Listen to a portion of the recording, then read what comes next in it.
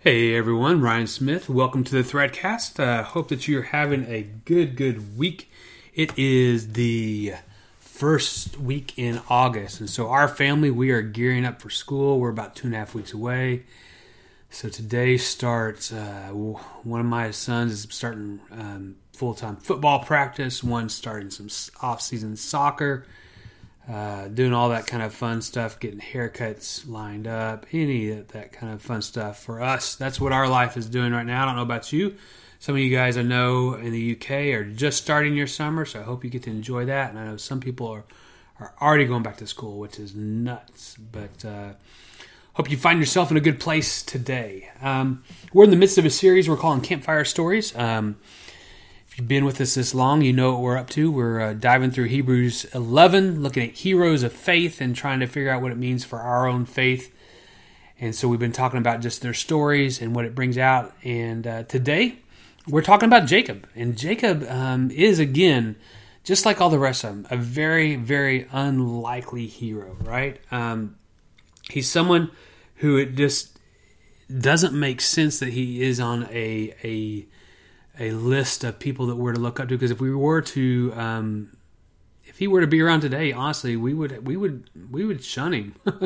we would judge him. We would not allow him to be a part of who we are. That's just the culture we're in.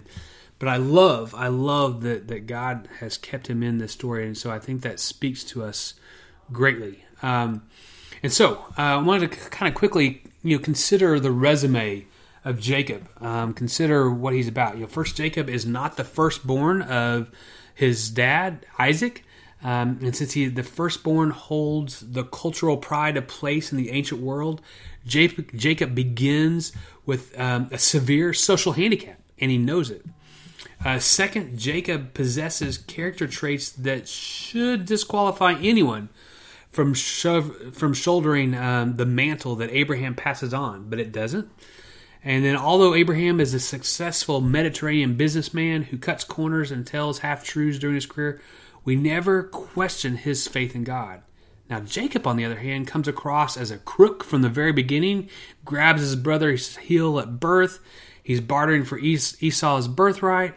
He's helping his mother and stealing Esau's elder son blessing. He's tricking his way through his relationships with his uncle Laban, his 2 wives, his 2 concubines, and his 12 sons. Remember, Jacob means one who supplants, one who barters, one who bargains. Remember that?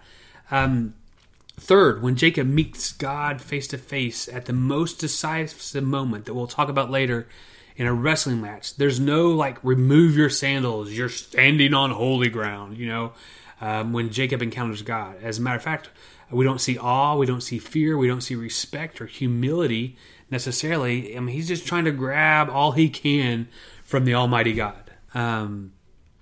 So, while we may not be surprised that Jacob he's renamed to Israel, to the one who strives with God, we find ourselves, I find myself a little ticked that this man, he heads the holy nation that God declares to be his holy people, that Jacob becomes Israel, right? That that this is the man that God's going to choose to carry the name of his blessed kingdom. And the other things we find out about Jacob is that even as a father, he has little to look up to, right? He shows blatant favoritism to the sons of Rachel, and his other boys are just simply out of control. Reuben, Simeon, Levi, and Judah are all mentioned specifically for their outrageous acts. And he's in conspiring to sell Joseph into slavery in Egypt. They lied to the father about being alive, and they lived that lie for decades, right? So let's face it, Jacob is just a downright just scoundrel in a lot of ways. Yet, the writer of Hebrews includes him in the list of unlikely heroes as a man of faith. Jacob meets the Lord out of a number of occasions in addition to his wrestling match at Peniel, and he is the covenant bearer whose name defines a nation. So we ask ourselves, why? Why is someone like this included in this story, in our story. And I think, I want to put before you, I want that Jacob is an example of what it means to struggle, to one who wrestles. And I think there's something about that God wants us to understand when it comes to faith. The idea that wrestling is not wrong. So, a sobering principle of faith emerges from Jacob's struggles. It's not simply that God refines people of faith through adverse circumstances, though that is true. It is more than that. Jacob's struggles demonstrate that God uses the adversities that come from our twisted temperaments and arrogant egos to turn our self-centered eyes to Him. That is why Jacob's his fourth struggle, which is the one that's most momentous, is the one that carries the weight, the one that we're going to spend time on. And so I want to read that to you now. For those that don't remember this story.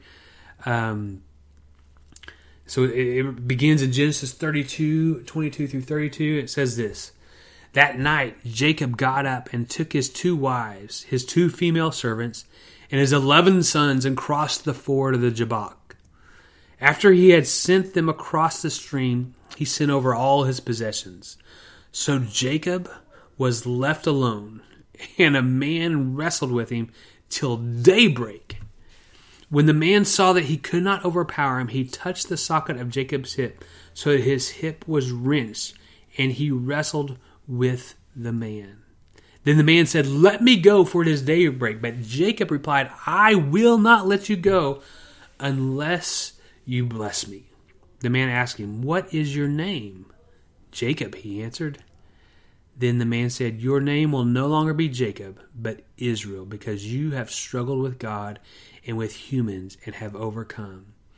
Jacob said, "Please tell me your name." But he replied, "Why do you ask my name?" Then he blessed him there.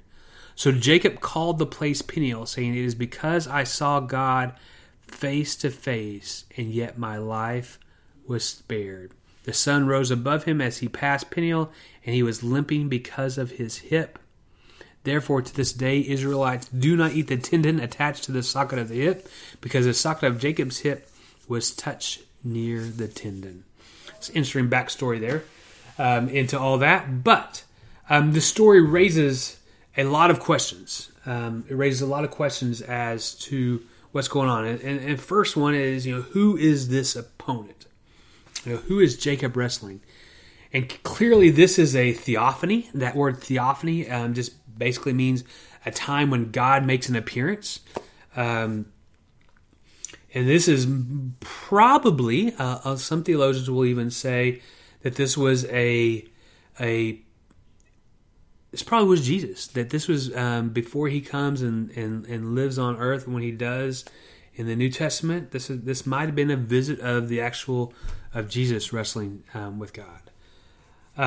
But both Jacob's new name, Israel, and the renamed location, which is Peniel, which means the face of God, confirms that he knows that he touches the living God. The prophet Hosea later identifies the angel with whom Jacob strives as God himself. You can see that in Hosea 12, 2, I think 12, 2 through 4. But if this is the Lord, why does Jacob seem to prevail? Why does Jacob seem to be the one who wins? Why doesn't God just kick butt and take care of him quickly and decisively? I want to suggest that the answer lies in God's desire to meet this man just as he is. Jacob, the supplanter who struggles and deceives all his life, learns that God is not just a smarter or stronger trickster, a Laban with omnipotence, right? As a matter of fact, a sound beating at midnight probably would only harden Jacob's resolve to retaliate the next time he has a chance. Through this long, dark hours up until the early morning, Jacob learns not only of the futility of struggling with God, but of the Lord's supreme patience. ending in unmerited blessing. So the lesson for us is clear. God meets us on our own turf to make us humble, but He always meets us on His terms to make us holy. Right? Isn't that amazing? You think about basketball teams or football teams, and they have home court or home field advantage, and it's because they've got the crowd, everything they know the ins and outs of the court, they know the lights, they know everything about it. And so that's where they feel most dominant. And God says, I'm going to come into your home turf, and I'm going to meet you where you're at. And I'm going to meet you there, but I'm going to do it on my own terms. And in my own terms, you're going to come out holy. So there's never a doubt that God is in charge here, right? In a manner consistent with ancient Near Eastern customs, the greater person names the lesser. And so Jacob cannot wring God's name out of him. Instead, Jacob is blessed with a new name and a new identity. Jacob's act of renaming the place Peniel demonstrates his faithful gratitude to the God who he now realizes walks at his very side every day of his life. Here's the other statement that I want you to hear. A confrontation with God doesn't necessarily mean that a person will change, but a person cannot change unless he has a confrontation with God. I think that's so vital to understand, this idea that our personhood, that our egos, that our individuality must come face to face with who God is, with His power, with His might, with His mercy. And when Jacob does, Jacob is now transformed. He begins the night watch as a wrestler trying to gain an edge, trying to get one more up. But he welcomes the dawn clinging to God. He fights as Jacob the deceiver, and he surrenders as Israel the God striver. He begins physically whole, but spiritually deformed. He returns to his tent physically lame, but spiritually transformed. And so, you have to ask yourself, do you feel like Jacob? Do you feel like you can do no more than cling to God and ask Him to bless you? And if so, you're in a prime place to receive God's blessing. There's 3 lessons that I want us to think about from this story. Things I want you to just kind of you wrestle with in hearing this story. The first one is that perseverance can lead to blessing. Imagine, if you watch, UFC, or if you watch any wrestling matches, if you watch boxing matches, if you watch any competitions, right? Even soccer matches. Soccer matches are 45-minute halves? Boxing and UFC, they go for 1-2 minute quarters and or periods, and they last maybe 3 to 5. A professional boxing match might go 10 rounds, but that's it, right? That's all the body can handle. But Jacob wrestles with God all night long, and sometimes if we have to struggle with something even for a day, a minute, right? Let alone a whole night or years, we wonder whether what we're doing is right or whether God is doing His thing. But in this story, we see that Jacob never gives up. And because of his perseverance, he's blessed. The second thing I want you to think about is that blessing can emerge from pain, right? That he perseveres and he does what he's supposed to do, right? He's wrestling with God, but then at the end, God still inflicts pain. And I don't know what that, I don't want to make a theological statement on that, but there is this idea that sometimes when we wrestle with God or when we're doing spiritual things, that things are supposed to turn out great. We're supposed to be rich. We're supposed to be blessed. We're supposed to be happy. We're supposed to have all the right amount of kids, the right amount of dogs, the picket fence, whatever it might be, right? Those things are supposed to happen when you do God's will. But sometimes when you do God's will, pain is still present. And that what you even see is that from pain is where the blessings flow. Now that is so weird and so twisted in some ways. The idea that pain and blessing can go together. But so many times, as we see in any story, right? Any campfire story, any movie worth telling, the hero is not someone who's always had the perfect life. The hero is someone who has experienced pain and overcome it, right? So if we see that in fairy tales, if we see those in movies, then there must be a truth there that exists even beyond that, right? That we grab hold to, that blessing can emerge from pain. And finally, the third lesson I want us to think about is the idea of don't be afraid to come to Peniel, or don't be afraid to come face to face. That's the whole thing with wrestling, right? With nuclear bombs, with missiles, you can push a button and you can send them away, and you can do your destruction, you can do your combat where you don't have to see the person. But in wrestling, it's face to face. It's up close. It's personal.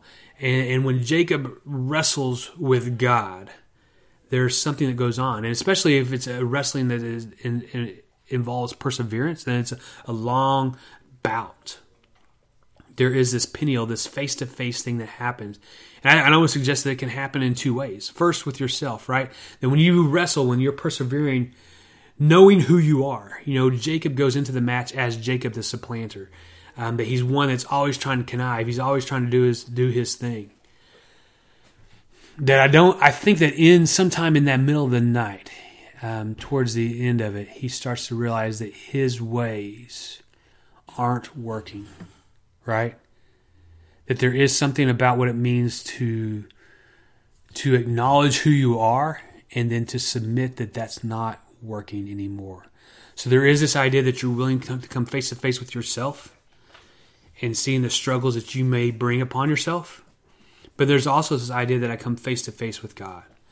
And that's where the faith comes in, to recognize that I'm doing it wrong, but maybe there's another way to do it, and that I trust the one I'm wrestling with.